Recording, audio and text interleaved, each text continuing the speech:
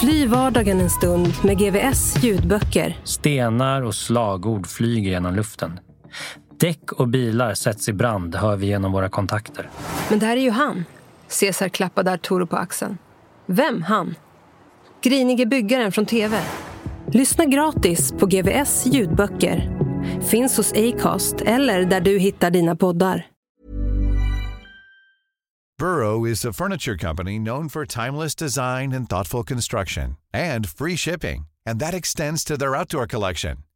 Their outdoor furniture is built to withstand the elements, featuring rust-proof stainless steel hardware, weather-ready teak, and quick-dry foam cushions. For Memorial Day, get 15% off your Burrow purchase at burrow.com/acast, and up to 25% off outdoor. That's up to 25% off outdoor furniture at burrow.com/acast. It's that time of the year. Your vacation is coming up. You can already hear the beach waves, feel the warm breeze, relax, and think about work.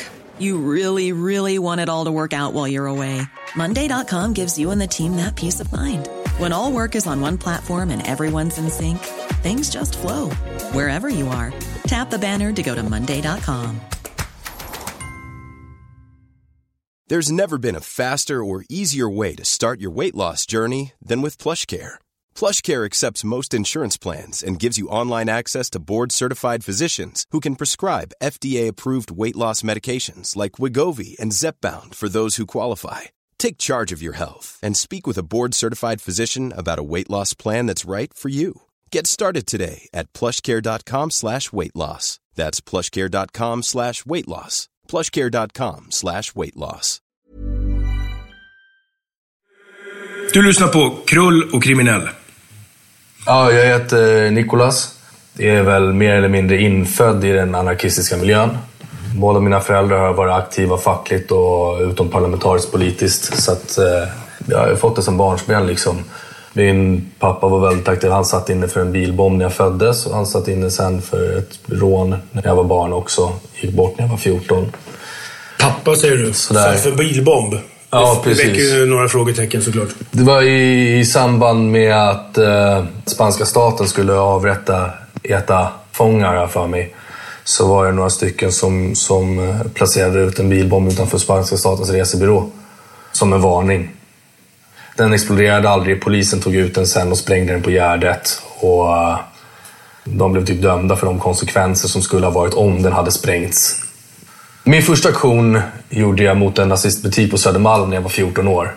Fast det var en liten grej. Jag bara gick dit, limmade låsen, sprayade lite och sånt där. Första upploppen och sånt där var jag väl 16-17 när jag var med i. Dagen innan kristallnatten, där utanför LO-borgen, så var det en samling. Nassarna skulle dit och demonstrera, de attackerade och så slog vi tillbaka dem, jagade dem genom hela stan. Det kändes jävligt bra. För under den här perioden också så var jag liksom vanlig stökig unge. Jag liksom hängde med kickersgäng och sånt där liksom. Nicolas Wallner umgicks tidigt med Stockholms hiphoppare och kickers. Men som 18-åring tog han efter sina föräldrars intresse och engagemang inom vänsterrörelsen. Vi snackar AFA, antifascistisk aktion och revolutionära fronten. För oss var det på riktigt. Gatubilden var annorlunda. Det var nazistgäng ute på stan hela tiden. Som hotade folk, jagade folk, misshandlade folk, mördade folk. Det gick ju liksom inte att inte märka det.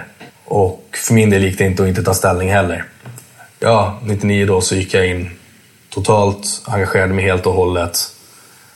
Lämnade det gamla kickerslivet mer eller mindre bakom mig och gick in i politiken istället. I princip alla politiska mord som har varit i Sverige de senaste 20-30 åren, det är nazister som har mördat folk. Nazister har begått mordbränder mot personliga vänner till mig. Nazister har mördat en personlig vän till min familj. Jag har vid tillfälle träffat en kille som blev skjuten av Lasermannen. Så det är ju på riktigt också. På 90-talet och början av 2000-talet så var det ju nazistiska gatugäng ut och misshandlade folk för att de hade fel hudfärg, fel sexuell läggning, fel klädstil liksom. Så deras våld är ju verkligen en realitet också. Och det ska inte förminskas. Så det som jag sa förut också, att varje gång som vi begav oss ut så var ju vi beredda på att det här kan gå åt helvete liksom. Vi kan hamna i kåken om vi åker fast och vi kan bli skadade för livet eller dö. om någonting skiter sig.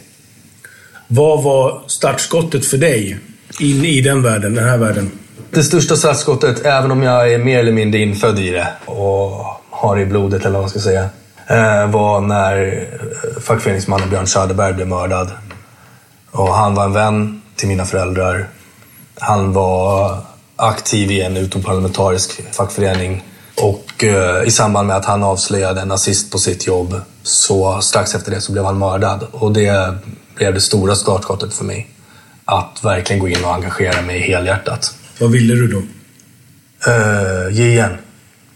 Alltså hela tiden också när jag hade växt upp med att min farsa var ute på 13 november. När jag var liten, jag var ju rädd hela tiden. Jag växte upp i en miljö som var hotad av nazister. Om vi var ute någonstans så fanns det alltid ett hot med att nazistgäng skulle komma. När jag var barn redan så var nazister och poliser, det var hot för mig. Även poliser? Ja, även poliser också. De tog ju min pappa vid 2 tillfällen. När jag föddes kommer jag inte ihåg, men när jag var 5 år gammal så satt han i fängelse igen. Jag menar, folk som tar ens pappa är ingen som man tycker så bra om. Vilka skulle du säga var under den här tiden dina huvudmål? Aktiva nazister var väl huvudmål. Men sen gjorde vi andra saker också. Ett exempel till exempel var, det kom upp en hemsida som jag tror kallades för jobbjakt. Där folk som var arbetslösa skulle anmäla sig och så skulle de erbjuda sig att jobba för så låg lön som möjligt. Alltså en lönedumpningssajt. Och det här tyckte vi inte var okej. Så att då gick det kanske 30 pers hem till en av de här personerna som låg bakom det. Överlämnade ett brev som berättade att antingen stänger de ner sin sida eller så kommer vi stänga den. Den stängdes dagen efter. Så det gav ju resultat liksom. Och sen gjordes det om på något sätt istället att arbetsgivare kunde få bjuda över varandra eller något sånt där på anställda, vilket kändes mer okej. Jag har varit med när det har varit skottlossning. Jag har varit med när det har varit knivar, yxor, järnrör. Jag har varit med när vi har varit totalt underbemannade vid tillfällen när vi har varit så mycket färre än de vi har gått i strid med. Kan du berätta om ett sånt tillfälle? Ett tillfälle som jag skulle kunna berätta om var vi faktiskt vid Pride, om det var 2003 kanske.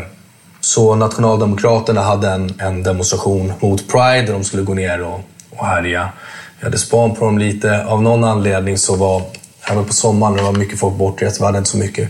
Så att vi samlade ungefär kanske 15 personer vid det här tillfället, bortsett från spangrupper som vi inte ville vara utan.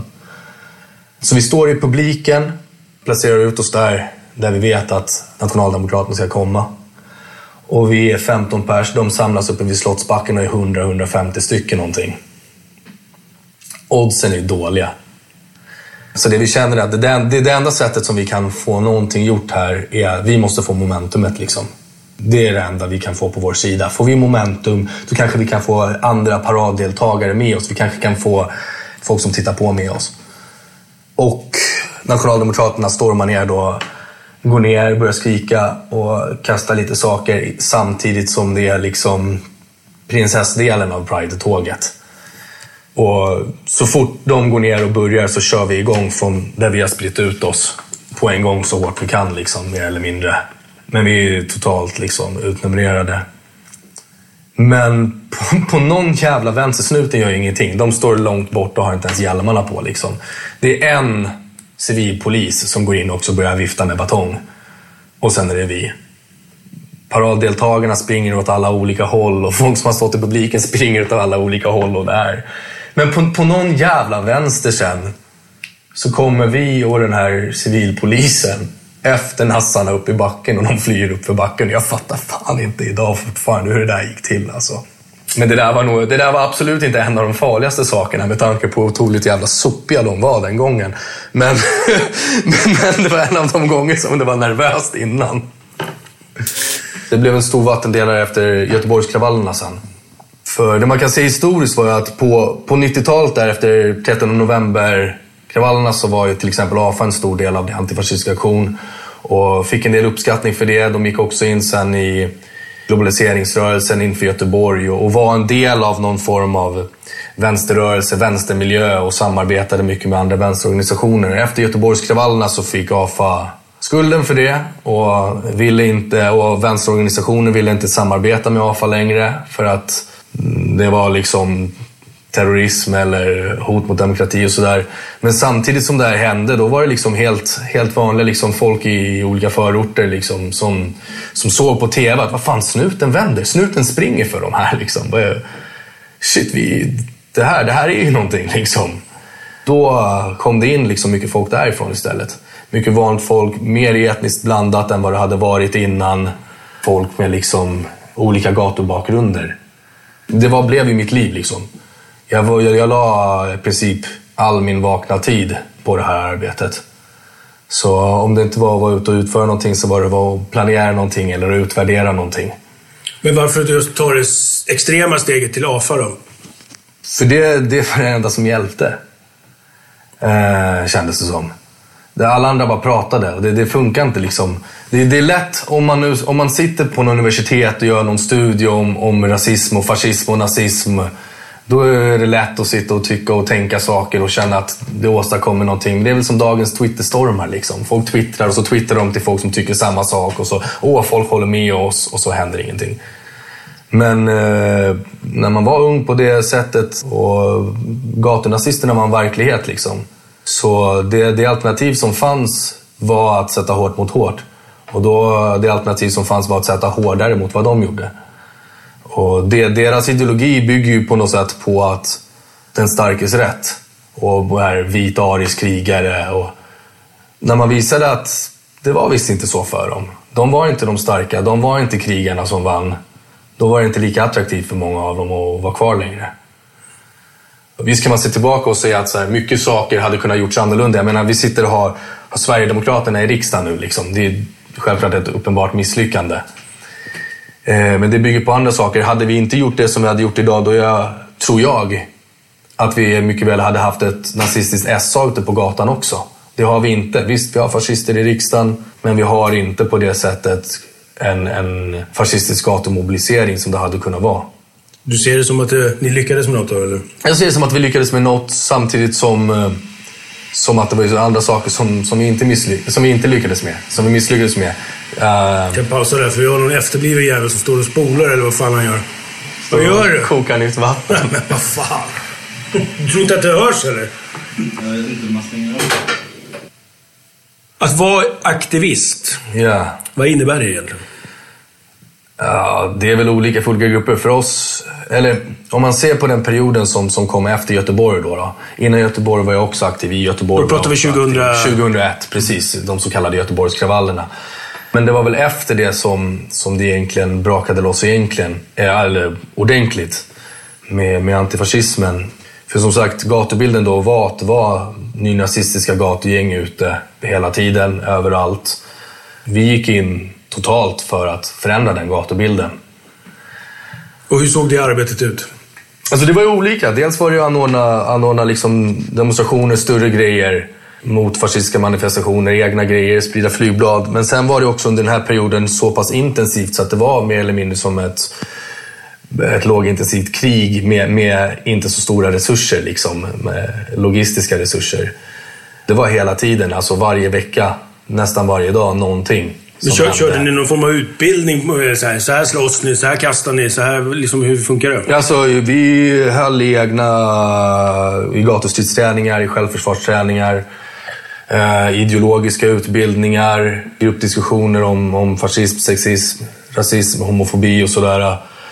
Hade strukturer för att hantera när någonting hände. Hade folk som agerade span, vi hade tipstelefon om folk såg nazister ute på stan. Telefonkedjor, walkie-talkie, kommunikation och liknande. Så var det någonting som hände, så på någon timme så kunde vi ha en grupp sammansatt så för att agera. Hur många då? På någon timme så kunde vi säkert få upp 20-30 personer. Berätta om de här utbildningarna i gatustrid bland annat. Det var väl mer att vi som hade tränat mera kampsport eller så, alla andra höll i träningar tillsammans som var anpassade mer efter de förutsättningar som är på gatan och inte efter de förutsättningar som är i en ring. I en ring så är det inte många mot en.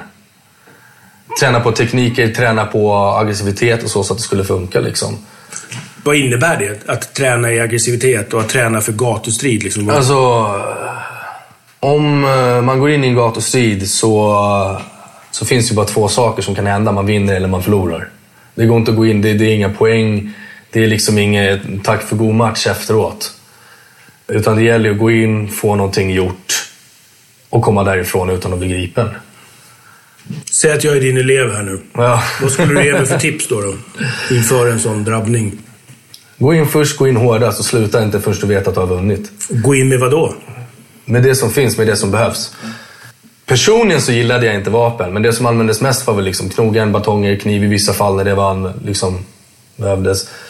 Men det är liksom gatustridsgrejerna, det är inte allt vi gjorde. Men det är gå in, vinn, kom därifrån. För antingen så kommer vi därifrån eller så kommer de därifrån. Som tips då, vad är grejen? Är det att ha en stor tung sten som träffar hårt eller en lättare som flyger långt? Det är väl upp till person vad man vill göra. Jag vet inte. Det beror på situation. Men just alltså, stenkastningen har väl mer varit någonting... Det har inte varit en del av huvudarbetet om man säger så. Det förstår jag också. Utan, det har ju hänt. Ja, det händer. Och som sagt, i Göteborg var det mycket sånt. Det som var viktigt där var väl att det sker samordnat i sådana fall om det ska vara någonting. Men det är ju mot polisen. Polisen är ju egentligen inte liksom... De står ju i vägen. De är ju inte huvudfienden.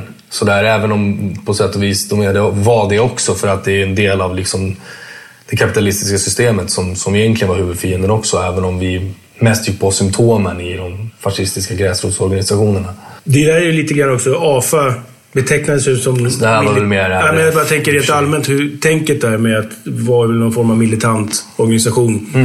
Och definierar det då som beredskapen att försvara sig och sina ideal genom att föra kompromisslös kamp. Yes. Där man själv skulle kunna avgöra vad som var rätt och fel. Och det är ju min värld att snacka om att sätta sig på höga hästar. Ja, det kan man ju tycka, självklart. Det kan man ju tycka. Men samtidigt så är det när man står under ett rejält hot så får man göra det som krävs. Jag menar, alla definierar ju vad som är rätt och fel. Även de etablerade partierna också. De som sitter i riksdagen och regeringen gör ju också det. Folk som är chefer på ett företag inte minst bestämmer vad som är rätt och fel som sen påverkar alla sina anställda. Så alla definierar ju vad som är rätt och fel egentligen. Och sen är väl skillnaden att göra någonting åt det liksom. För det svåra är, man säger ju alltid att man ska försöka vara en god förebild och liksom. Och då kan man inte riktigt alltid säga att man är när man tar till våld.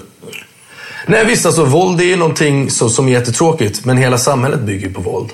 Att vi kan köpa billiga kläder på grund av sweatshops i Sydostasien liksom. Och hela systemet bygger ju på våld. Det bygger på att det finns en statsmakt och en våldsapparat som skyddar dem som sitter på resurser och sitter på makten liksom. Vad lyckas åstadkomma om man backar och ser men precis. Det som jag känner som vi åstadkom var att vi har inte de här nazistgängen på stan längre. Och det är någonting som jag tror att vi åstadkom. Det som vi inte lyckats åstadkomma är en förändring med en större tro på ekonomisk demokrati, på solidaritet, på gemenskap. Jag menar, det finns jättepositiva exempel nu på folk som hjälper flyktingar och står på centralstationer och står i Malmö och sånt där och tar emot folk och det där är jättehäftigt.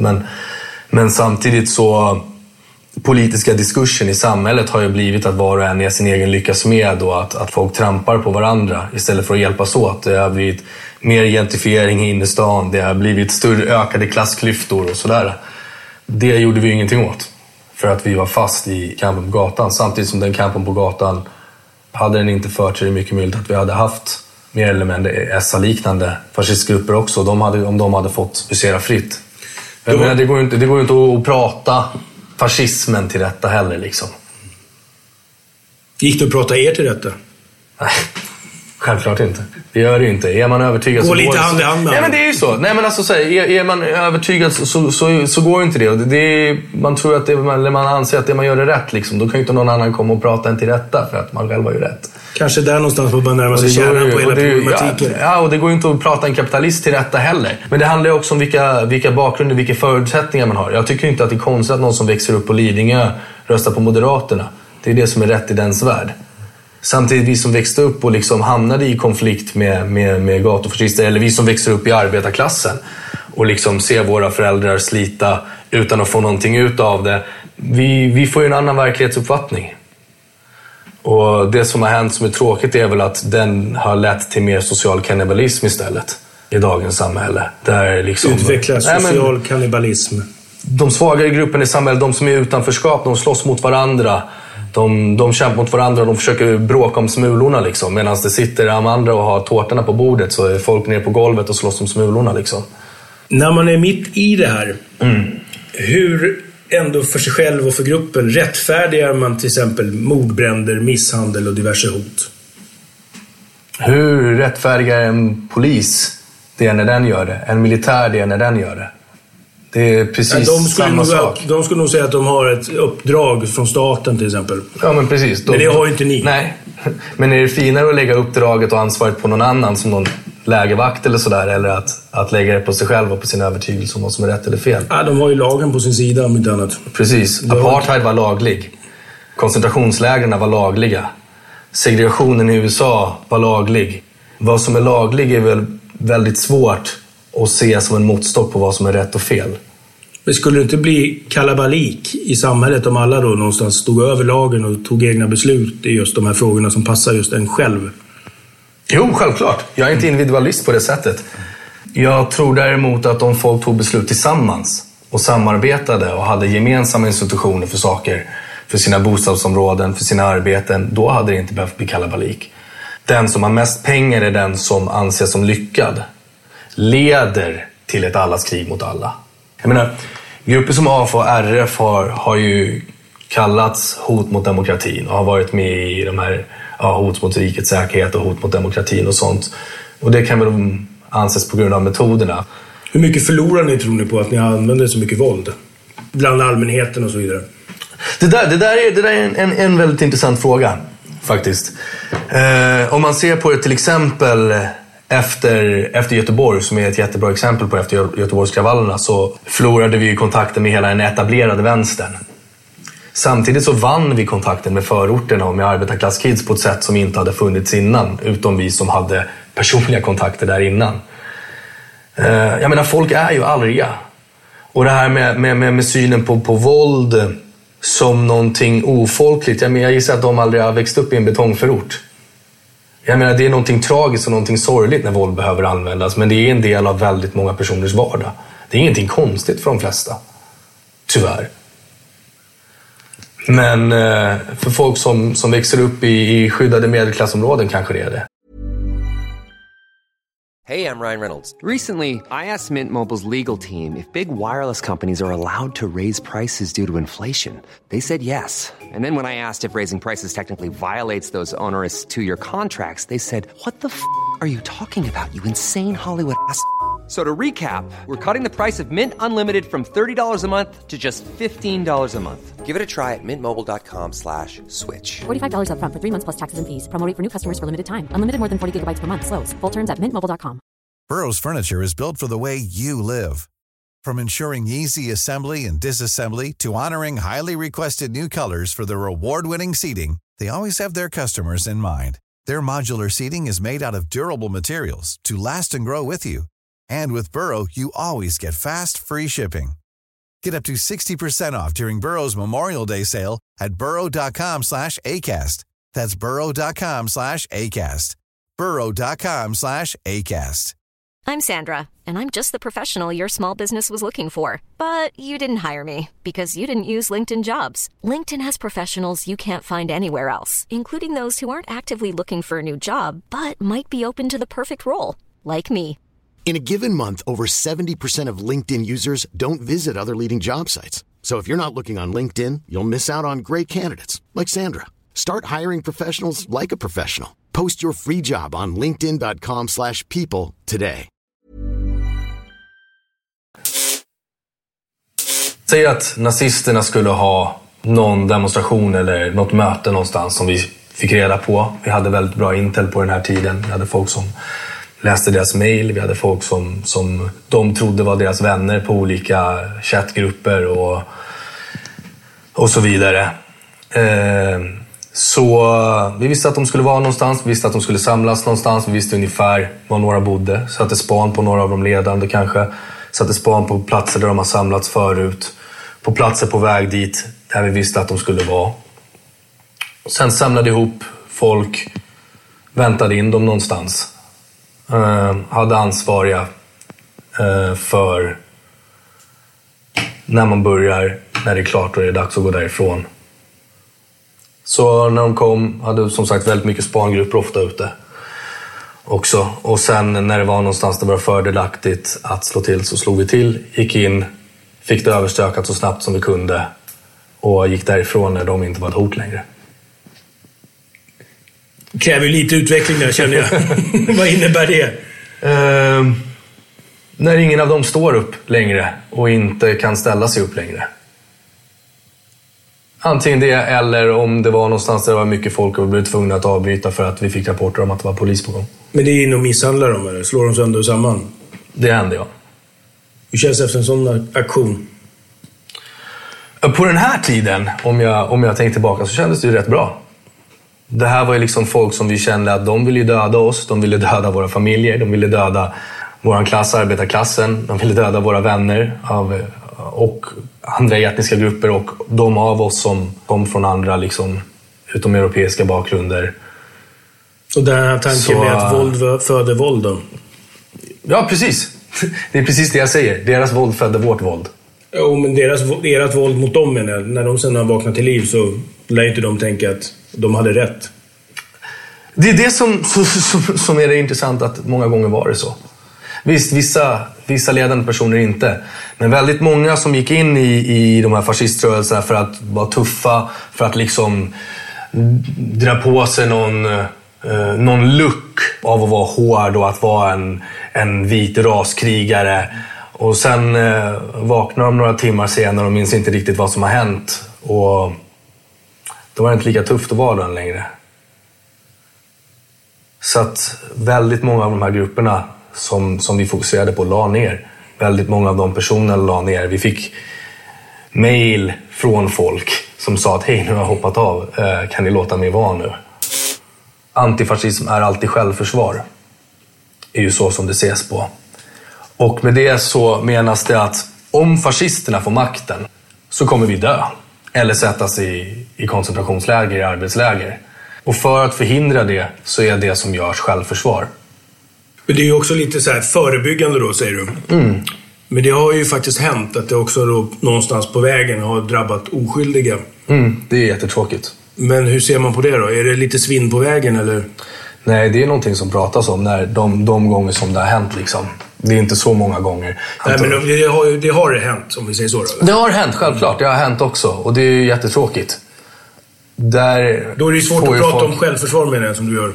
Nej, men precis. Det är ju en miss. När det händer så är det en miss. Det ska man inte sitta och förneka.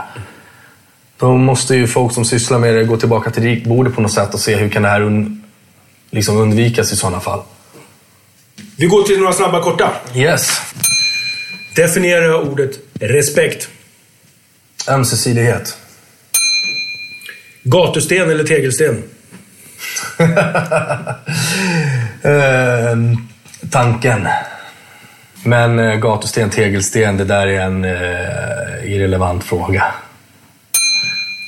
Plit eller polis? Åh, fy fan. Hej och hå. Ja du, individ eller social institution. Nej, alltså det går inte att svara på. Båda är uttryck för en marknadsstyrd stats repressiva makt. Jösses. Kapitalism eller sexism? Alltså jag tror att de är ganska beroende av varandra. Samspelar väldigt, väldigt mycket. Jag ser sexismen som ett uttryck för kapitalismen att splittra folk. Så jag tror att det går inte att avskaffa sexismen om vi inte avskaffar kapitalismen. Gandhi eller Malcolm X? Malcolm X, helt klart. Helt klart. Gandhi uppmanade den sydafrikanska fackföreningsrörelsen att inte strejka för att det störde med hans icke-vålds tjossan han höll på med. Nej tack. Han är höjt i skyarna. Jag håller inte med om det. Malcolm X däremot, särskilt den senare Malcolm X. Vattenpipa eller gevärspipa? Ja du, som sagt, allting måste sättas i perspektiv. Jag önskar att gevärspipor inte behövdes. I natt jag drömde och allt det där. Men samhällelig förändring har aldrig kommit ur en vattenpipa. Om du någon gång skulle vara eftersökt av då polis eller VAM? VAM var ju lite innan min tid, men båda motsvarigheterna har varit eftersökt av. Det, när jag var aktiv rörde inte mig i ryggen någon av dem. Men på den tiden, alltså, jag hade dött för det jag gjorde då. Och det var ett ställningstagande jag gjorde varje gång jag gick ut, att jag hade kunnat sluta med att jag dog liksom. Vi slutade inte innan vi visste att jag hade vunnit, och vi kunde inte förvänta oss att de som var våra fiender på gatan skulle göra det heller. Det var någonting man levde med. Även när man bara gick ut på stan, skulle gå ut och ta en öl med några kompisar, träffade man på folk då som kände igen det hade kunnat gå hur som helst liksom. Eller om man var ute på stan och träffade på folk, ja men då smällde det, för det var inte som att man stannade och bara, men idag är jag ute och tar en öl. Nej. Jag ska precis säga det, hur mycket spontanvåld var det på det viset? Eller var det organiserat varje gång? Hur funkar det? Stötte vi på fascister ute så tog vi hand om det. Mer eller mindre oavsett när, oavsett vad. Man kanske gick i ett kvarter för att komma bort från att inte liksom börja slåss inne på en krog där det var massa väktare, utan då väntar man tills de gick därifrån. Bara drog ner, dricka vatten efter det liksom. Jag menar, ut och tar en öl. Okej, ett gäng fascister. Dricker vi vatten nu istället resten av kvällen. De går, då går vi också. Homofob eller nazist? Alltså nazister är ju homofoba. Utom ett fåtal i gamla SA liksom. Nazismen innehåller ju homofobin också. En jävla massa skit till. Så att på det sättet, om det nu går att rangordna, så är det liksom innehåller mer skit. Men inget av det är ju sympatiskt liksom. Och det känns som att folk som är, i alla fall snubbar som är homofoba, känns som att ofta är de rädda för att bögar ska behandla dem på krogen som de behandlar brudar på krogen, om det blir mer accepterat med homosexualitet. Att säga, fan ska jag inte komma och gå ut på krogen utan att det kommer någon stor jävla lädersnubb och ta mig på röven. Ja, men om du inte beter dig så mot tjejer så kanske inte behöver vara orolig för att liksom bögar ska bete sig så mot dig liksom. Monarki eller republik? Arbetarrepublik såklart. Blir man dum för att man är kriminell, eller blir man kriminell för att man är dum, tror du? Inget av det. De flesta av de kriminella som jag känner och har känt är inte alls dumma. Jag skulle snarare säga att man blir kriminell för att man lever i ett system där det ses som ett rationellt alternativ. Där det ses som att för att vara lyckad så måste man ha pengar, man måste ha en fin bil, annars är ingen som är intresserad av en, man är inte attraktiv annars. Att skapa ett sånt system däremot, där folk ser det som ett rationellt val att bli kriminell, då är man dum. Vad var det som sen fick dig att lämna rörelsen? Jag fick barn. Jag fick reda på att jag skulle bli pappa. Och som sagt, min pappa satt inne när jag föddes. Han satt inne igen när jag var liten. Jag minns hur orolig jag var för honom, även om han var en fantastiskt bra pappa också. Så minns jag hur orolig jag var för honom när han var ute på kravaller, eller när han var ute och gjorde aktioner och var... Jag visste ju liksom vilket liv han levde. Och så länge jag var själv, så mitt ansvar var mig och mina kamrater. Och jag värderade inte mitt eget liv särskilt högt. När jag skulle bli pappa så fick jag ett annat ansvar. Jag kunde inte svika dem. Mina barn bad aldrig om att finnas till liksom. Då måste jag ge dem det som jag inte hade själv. Det låter enkelt, men det är väl en process i sig. Hur gick det till när du hoppade av? Jag var jättenervös först. För det hade varit mitt liv i 10 år som sagt. Mer eller mindre. Så jag var så här, shit, kommer folk se mig som en svikare nu? Kommer folk tycka att jag ger upp? Kommer folk tycka att jag gör dåligt val? Och så först så tog jag upp det att men jag ska bli pappa, och folk bara, för fan grattis, fan vad kul. Ja, men jag ska nog tagga ner lite med gatan. Och då tagga ner? Du kommer inte på någon tillträff. Om du dyker upp igen när vi har samling, då skickar vi iväg dig. Du ska bli farsa för fan, du måste ta hand om dina barn. På den vägen var det. Och det stöd jag fick från mina gamla, vad ska man säga, vapendragare och kamrater och så betyder jättemycket. Dags för Hård på helium. Okej. Jag heter Nicholas och jag är jävligt arg, ska ni veta. Nicholas? Yes. Tack för din tid. Tack. Even on a budget, quality is non-negotiable. That's why Quince is the place to score high-end essentials at 50 to 80% less than similar brands. Get your hands on buttery soft cashmere sweaters from just $60, Italian leather jackets, and so much more. And the best part about Quince, they exclusively partner with factories committed to safe, ethical, and responsible manufacturing. Elevate your style without the elevated price tag with Quince. Go to quince.com/upgrade for free shipping and 365-day returns.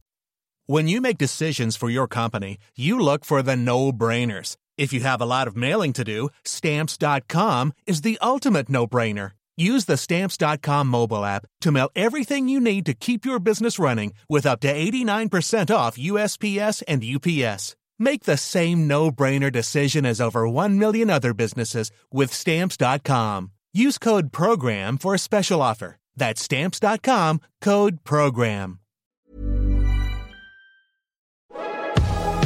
Fly vardagen en stund med GVS ljudböcker. Stenar och slagord flyger genom luften. Däck och bilar sätts i brand, hör vi genom våra kontakter. Men det här är ju han. Cesar klappade Arturo på axeln. Vem han? Grinige byggaren från TV. Lyssna gratis på GVS ljudböcker. Finns hos Acast eller där du hittar dina poddar.